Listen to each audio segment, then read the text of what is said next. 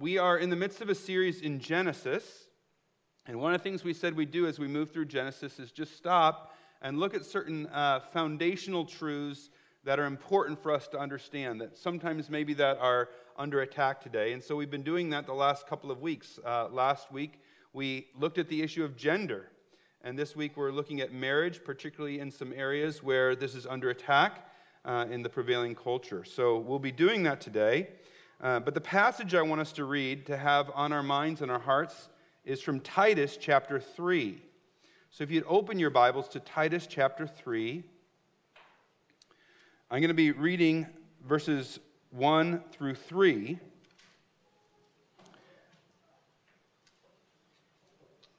And I'd ask that you stand for the reading of God's Word.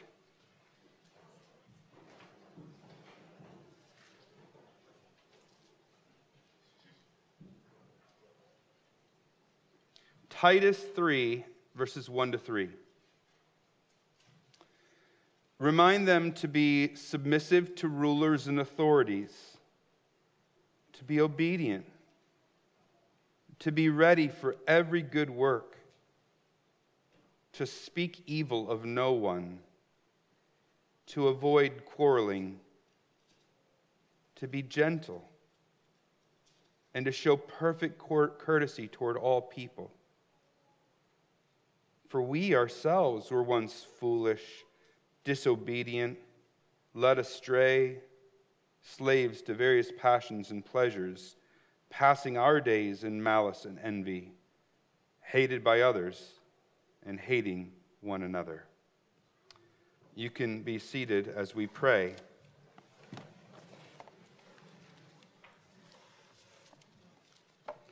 Father, we don't need my words. We don't need any human's words. We need to hear from you. So we pray that your Holy Spirit would take your word and help us to hear. May your word be clear. And we collectively ask that your Holy Spirit would work within us to do what you intend. In Jesus' name we pray. Amen. The Bible's plain teaching on marriage cuts against the grain of prevailing culture. For example, the Bible teaches that marriage is to be between one man and one woman. Or as another example, the Bible teaches us that man and woman are not interchangeable within marriage, but actually have different roles. Now, some find these kind of truths shocking or uncomfortable. But it shouldn't surprise us that the Bible's wisdom corrects prevailing wisdom. That's what the Bible has been doing since its inception. So we today cheer when we look back and see how the Bible was pivotal in ending slavery. We cheer when we look back and see how it protected poor laborers caught under the wheels of industry. We cheer when we see how it moved people to protect women and children and the vulnerable. But when it's our culture that's being challenged and corrected, we resist. And sadly, like some who are before us, we try to worm our way out of what is the clear teaching of the Bible. But when we do so, we resist what is actually good for us. So we want to allow the Bible to correct our thinking. But as we do that this morning, there's a mistake I want to avoid. And here's what it is. I don't want us to look at someone using a chainsaw to sharpen a pencil and to stop them and tell them, while you're doing that, you should really make sure you keep two hands on the chainsaw. What I mean is, once we've gotten to the point where we need this kind of corrective about marriage, there's actually a whole host of more profound instances of unbiblical thinking going on. Yes, it's important we hold the chainsaw with two hands, and it would be wrong for us to keep quiet about that. But there are other ways our thinking needs to be reformed if we're using the chainsaw to sharpen a pencil.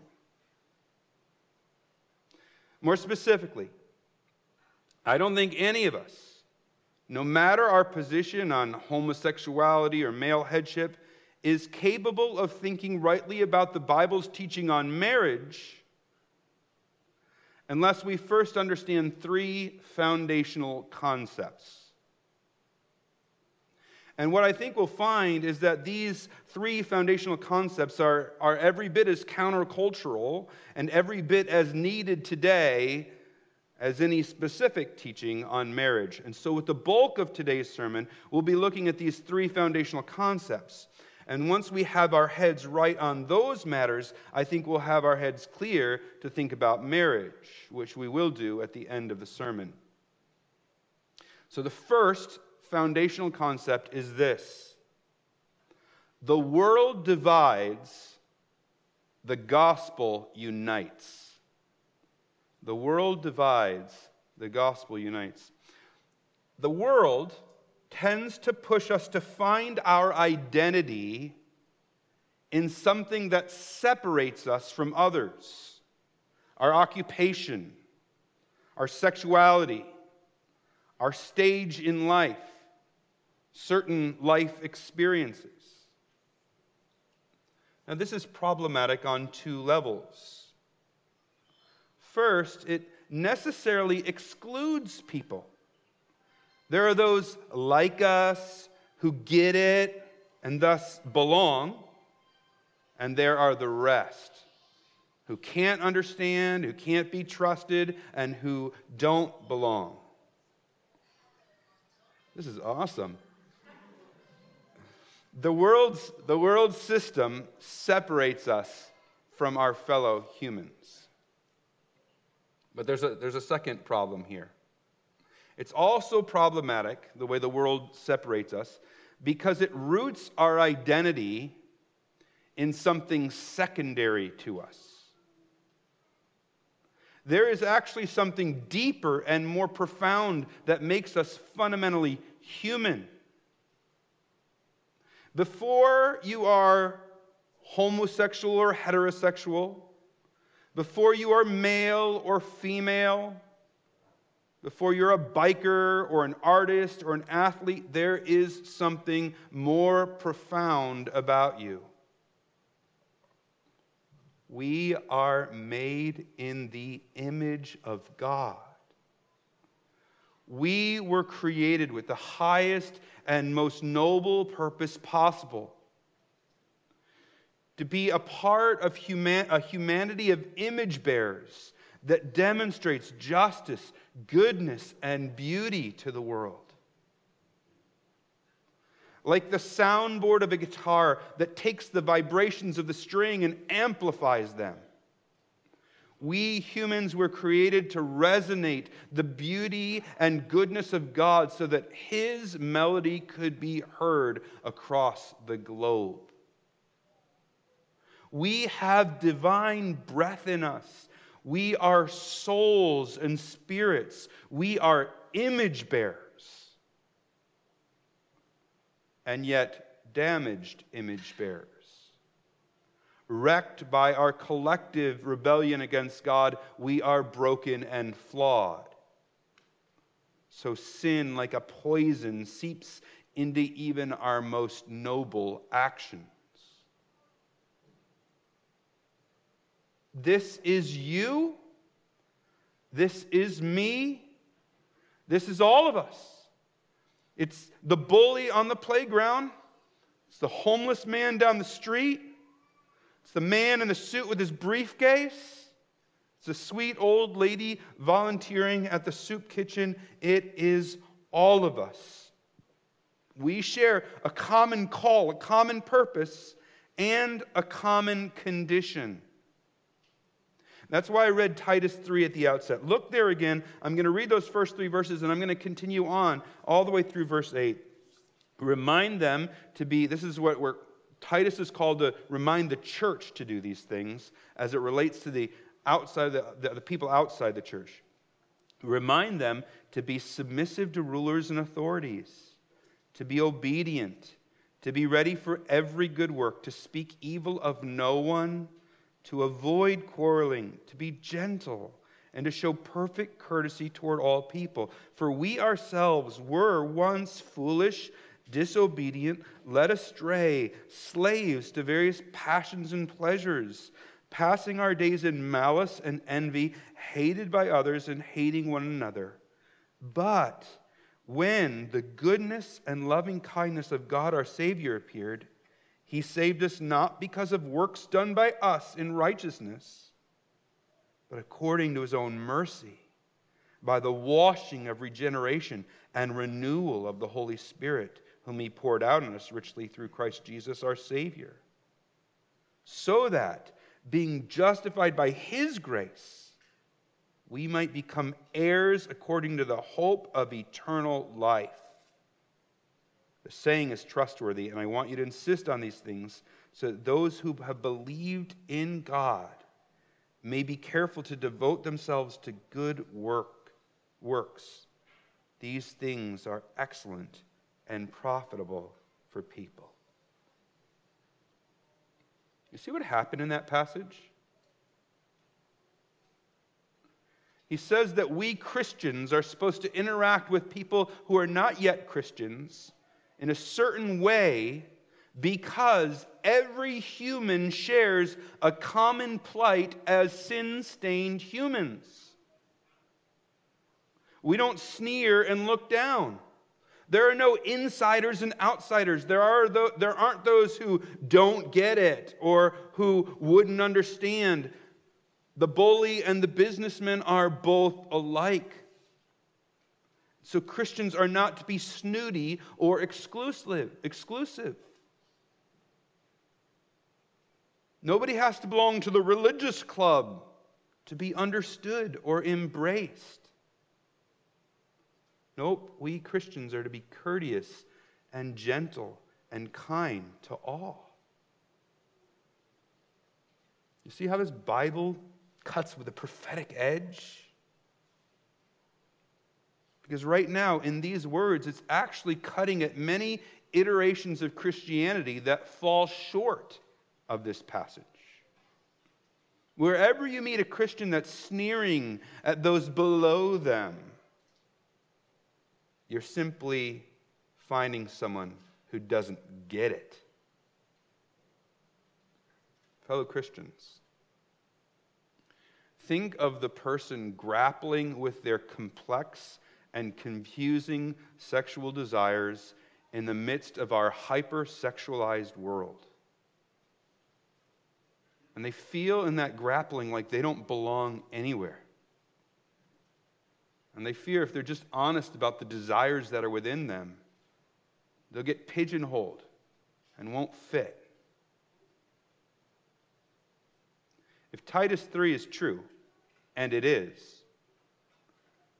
the church should be the safest place for such a person. Because we get that we're all damaged image bearers, grappling with the mess that's inside all of us. See, Christianity takes us all and unites us. The world wants to divide us. And then did you see where Titus went in verses 4 through 8? The universal plight of humanity is solved by Jesus. He comes to reconcile us to the Father, to restore us to our original glorious purpose. So the Christian message isn't to come join some good morals club. The Christian message is that we, fellow sinners, can all meet Jesus, find forgiveness, and then restoration so that we can again pursue the great cause that unites all of us as humans. The Bible is beautifully revolutionary. Foundational concept number 1, the world divides, the gospel unites. But there's a second foundational concept I wanted to cover. It's this. Our fundamental problem is rejecting the Creator. Our fundamental problem is rejecting the Creator. We all have to ask the question, why is this world such a mess? Why am I such a mess? And the Bible identifies the core problem as something common with all our hearts. We chafe against the authority of our Creator. The pottery hates the potter. The created thinks it knows better than the Creator. Look at Romans chapter 1. Turn there with me. Romans chapter 1. I'm going to read verses 18 to 22. Romans 1, 18 to 22. For the wrath of God is revealed from heaven against all ungodliness and unrighteousness of men, who by their unrighteousness suppress the truth. For what can be known about God is plain to them, because God has shown it to them. For his invisible attributes, namely his eternal power and divine nature, have been clearly perceived ever since the creation of the world and the things that have been made. So they are without excuse. For although they knew God, they did not honor him as God or give thanks to him, but they became futile in their thinking, and their foolish hearts were darkened. Claiming to be wise, they became fools. You see, it's saying that we are fundamentally opposed to the idea that there's a force out there that's bigger than us, who created us, and who therefore has the right to tell us what we do with ourselves or how we are to live. So because we're opposed to that, all we can do is actively suppress that reality, to worship and serve anything but the Creator. It says that's why idolatry is common across cultures. It's why so many worship nature or Mother Earth. But it also explains why we are drawn to reinventing sexuality. We reinvent it because it's one of the places where the Creator's design is so plain. Think about it. Internal desires and impulses are complex. They're hard even for the self to understand, and they morph over time. And they're not plain to others. You can't look at me and know what my desires are. But what is plain to everyone is our God-given anatomy. He gave you 2 X chromosomes or an X and a Y chromosome, male and female. Anatomically and biologically, male and female go together. It's plain. The procreation or the propagation of the species depends on it. The entire created world testifies to the order God has given. Our bodies, shaped by our Creator, matter. We are more than our bodies, but we are not less than them. And the Creator uses our bodies to tell us clear and undeniable truths, some of the clearest truths in all creation.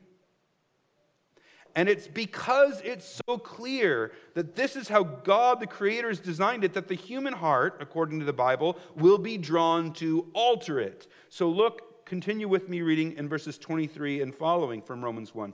They exchanged the glory of the immortal God for images resembling mortal men and birds and animals and creeping things. Therefore, God gave them up in the lust of their hearts to impurity, to the dishonoring of their bodies among themselves, because they exchanged the truth about God for a lie and worshipped and served the creature rather than the Creator, who's blessed forevermore. Amen. For this reason, God gave them up to dishonorable passions. For their women exchanged natural relations for those that are contrary to nature. And the men likewise gave up natural relations with women and were consumed with passion for one another, men committing shameless acts with men, receiving in themselves the due penalty for their error. You see what's going on? It's ultimately a rejection of the Creator. But even as Romans 1 makes clear that rebellion against the Creator is particularly expressed when we reject His biological design, Romans 1 isn't about singling out any one sin. Consider these sins that are listed just a few verses later: envy, gossip, slander, pride, disobedience to parents, heartlessness. You see, the Bible's saying there's something ingrained in all of us, such that we're born saying, God can't tell me what to do. And when the created is rejecting the instructions of the Creator, we're not in a good place. When the pottery is so arrogant to tell the potter how things should work, we're in trouble. But I see this very thing happening in evangelical circles. I'll worship God in the ways that make me feel good, not in the ways He instructs. I'll pay more attention to my traditions and my experiences instead of the Word of God. I don't feel like submitting. That sounds so degrading. So when God calls me to do that within the order of society or within the order of the family, I chafe. God surely wouldn't want me to submit, even if that's what the Bible says. Who is the designer?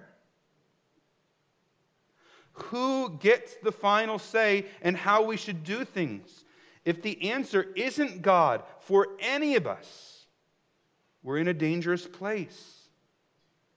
You see, humanity's core problem is that we are in rebellion against our Creator. And that's foundational concept number 2, which takes us to our final, third foundational concept. Don't follow your heart. Don't follow your heart. Our society says that the greatest good we can achieve is personal satisfaction. What are the mantras of our day? If it feels good, do it. Follow your heart. You deserve it. And as long as your pursuit of personal satisfaction doesn't interfere with anyone else's pursuit, we're told we are chasing the highest good possible. You, alone, with yourself and all the swirling and confusing desires within you. You left to have to decipher what you really want, and then to somehow have your happiness depend on being able to pursue that. You see, the Bible offers a much more honest assessment about the human condition. It tells us that our hearts are a mess, an ugly mix of various desires, some more noble and some less. So, Jeremiah 17:9 says, the heart is deceitful above all things and desperately sick. Who can understand it? Biblically speaking, follow your heart is the worst advice we could give someone. Instead, God calls us to something far better. As we've seen in Genesis, God created us as a special people who are designed to collectively reflect His goodness. Now, of course, our rebellion put a real kink in that plan. But Jesus came to fix that kink. And it's why 1 Peter 2:9 says, but you, this is speaking to Christians, you are a chosen race, a royal priesthood, a holy nation, a people for his own possession, that you may proclaim the excellencies of him who called you out of darkness and into his marvelous light. Don't follow your heart, chasing some elusive sense of self-actualization. Follow your Creator so that we can collectively, as God's new humanity, testify to something that is light and life. And yet I hear evangelical salesmen peddling a gospel like it's some path to your own personal pleasure cruise. The goal is self-actualization. The means is the gospel. The goal is to love yourself and to see how great you can be. The path is to unleash the power of God in pursuit of that. And in such circles, the worship service is actually a service of self-worship disguised as God worship. The whole goal is to help the attendee feel special inside, to achieve some emotional peak, to feel loved and unique. We're motivating them to be the best that they can be, to follow their heart. But that is not biblical Christianity. And some of those churches might speak out against homosexuality, and yet they are drinking from the same fountain that gave rise to embracing homosexuality. They're patting themselves on the back while they do the very same thing. And I think the homosexual looks at such churches and sees Christians who are free to follow their own mixed up hearts and to follow their confused dreams. And they see no self-denial and no cross-bearing. And they would be right to ask, why are you allowed to do it and I'm not? You see, the prophetic word of God cuts in more than one direction. Heaven forbid that we should shake our finger at people with the wrong sexuality while we participate in the very same underlying sins. Yes, this is a sermon about marriage. Yes, this is a sermon where God gets to define marriage and the roles of male and female, but it is so much more than that. Because I think much of the church has lost its moorings. The biblical foundation isn't even in place. And we're out pointing our fingers while we embrace the very same cultural currents that got us in this place in the first place. That's the heart of the sermon. I'm not saying we don't have important conversations about human sexuality or roles within marriage, but I'm saying the Bible addresses a host of deeper underlying issues, and we need to shore up those areas to reform our own mind and our own hearts. We took the same bait and are stuck on the same hook as those we might be condemning. But we do need to understand the Bible's teaching on marriage. Specifically, like I said, we're going to look at two biblical teachings that are the most out of step with our broader culture. So let's start with what God says about male and female within marriage. And we'll begin with a few questions that arise from Genesis 2.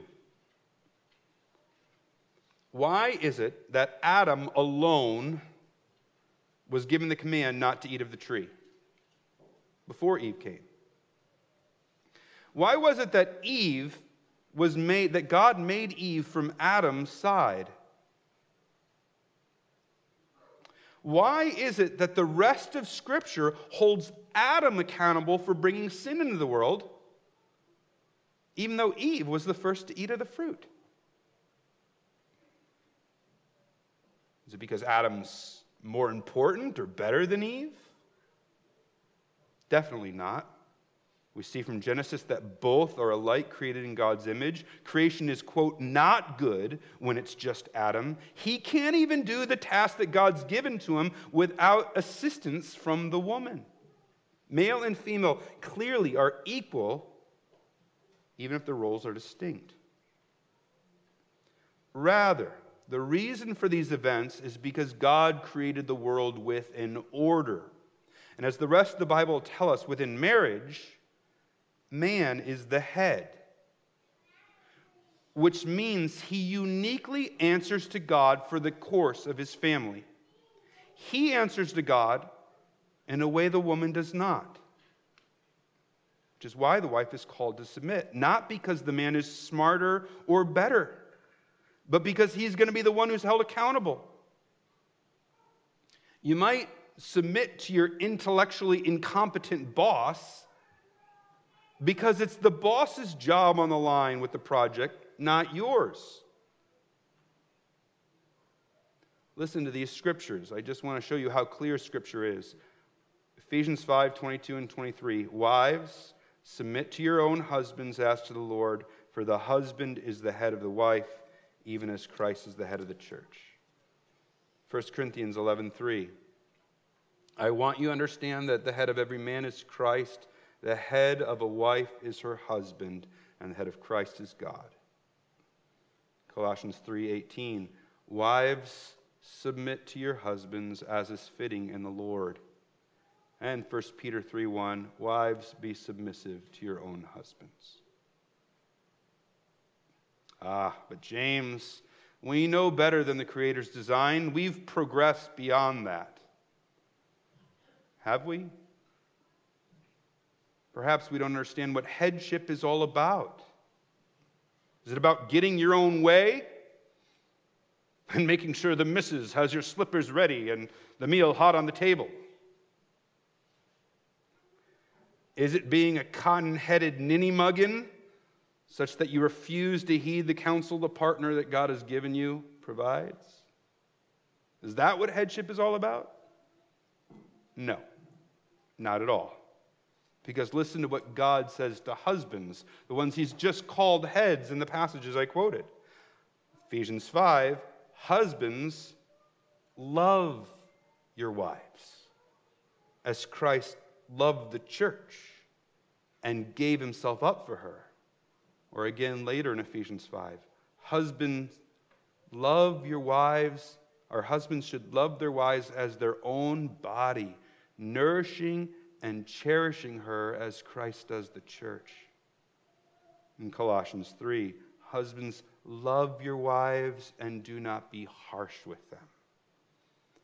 Even 1 Peter 3:7, husbands, live with your wives in an understanding way, showing honor to the woman as the weaker vessel, since they are heirs with you of the grace of life, so that your prayers may not be hindered.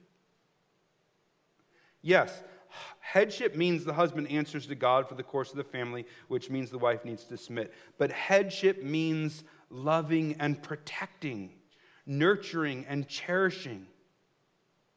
The man is supposed to create a harbor in which his wife can find safety and shelter. So the Creator gives us this beautiful picture. Husbands, create a harbor for your wife. Love her, cherish her, protect her. And wives, realize that your husband carries a unique weight and that he will answer to God for the course of the family and aid him in that. He needs you, but do it with a submissive heart that doesn't nag or needle him. Respect him. There's something unique in man that he thrives when he's respected in that way, and there's something unique in woman that she thrives when she's loved and cherished in that way. That's the Creator's design. It's not always native to our fleshly desires. I mean, the men are like, yeah, give me the respect, but I have to create that. Women, oh, yeah, I want the love and the care, but I have to submit. Sometimes we chafe at it, but it is God's design, and we resist it and fight it to our own demise. Male and female are not interchangeable. We are created with distinction and beauty befitting of our respective genders. And we are at our best when we embrace that and enjoy the goodness of how God's made the world. Now with that, let's move on to the second way the Bible is out of step with the prevailing winds of our day. Same-sex unions, homosexuality. What does the Creator have to say about these matters? Again, the Bible is pretty clear. And start again in Genesis. God makes man from the ground, but it's not good that he's alone. So God causes him to fall into a deep sleep, and he takes a rib from his side and fashions that rib into a woman. And it is the woman, as God designed, who is uniquely, to use Adam's words, bone of my bone and flesh of my flesh. It's not two men created from the dust, and it's not two women both created from each other's ribs. It's man from the dust and then woman from the rib. And part of the reason the woman is needed is because of the command from chapter 1, verse 28 that says these two are to multiply and fill the earth. They need to reproduce. Man from the dust, woman from the rib, brought together so that they could, among other things, fill the earth. See, God's design isn't ambiguous. It's not like God needed to create some sort of partner for Adam, and it just happens to be a woman, but gender's inconsequential. You can't read the first 2 chapters of Genesis and think that. And then it's right after Adam sees Eve and says, this bone of my bones, flesh of my flesh, that the narrator, for the first time in Genesis, interrupts the story to tell us, by the way, this is the reason for marriage. This is where it was instituted. And Jesus in the Gospels points back to this moment as the moment God instituted marriage. Adam and Eve, in God's original design, are the model for marriage. Which is why when we got to Romans 1, that God says same-sex intercourse is wrong. It goes against the Creator's design. This concept is repeated in Leviticus 18:22 and 20:13. It's repeated in 1 Corinthians 6:9 and 1 Timothy 1:10. Now, in saying that, the Bible is not denying the reality that some people feel attracted to people of the same sex. In fact, the Bible affirms that. It's true. And there are likely people in this room or who are listening who will feel those desires. God's word is not condemning you because you feel those desires.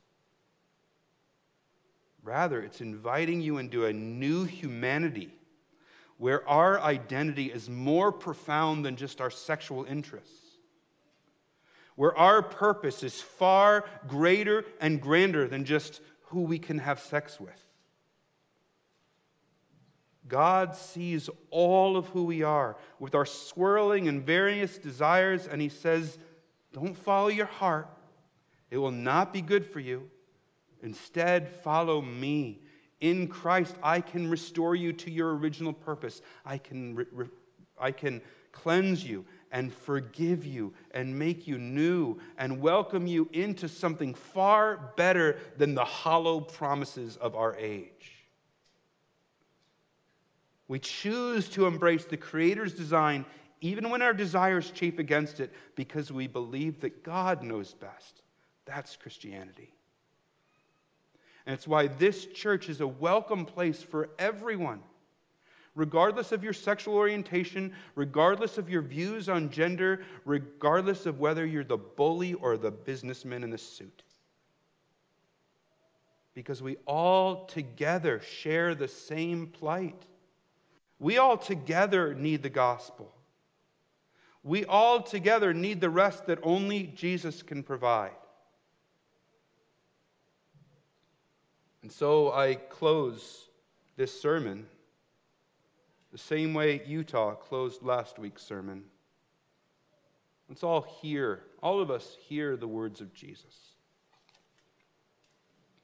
If anyone would come after me,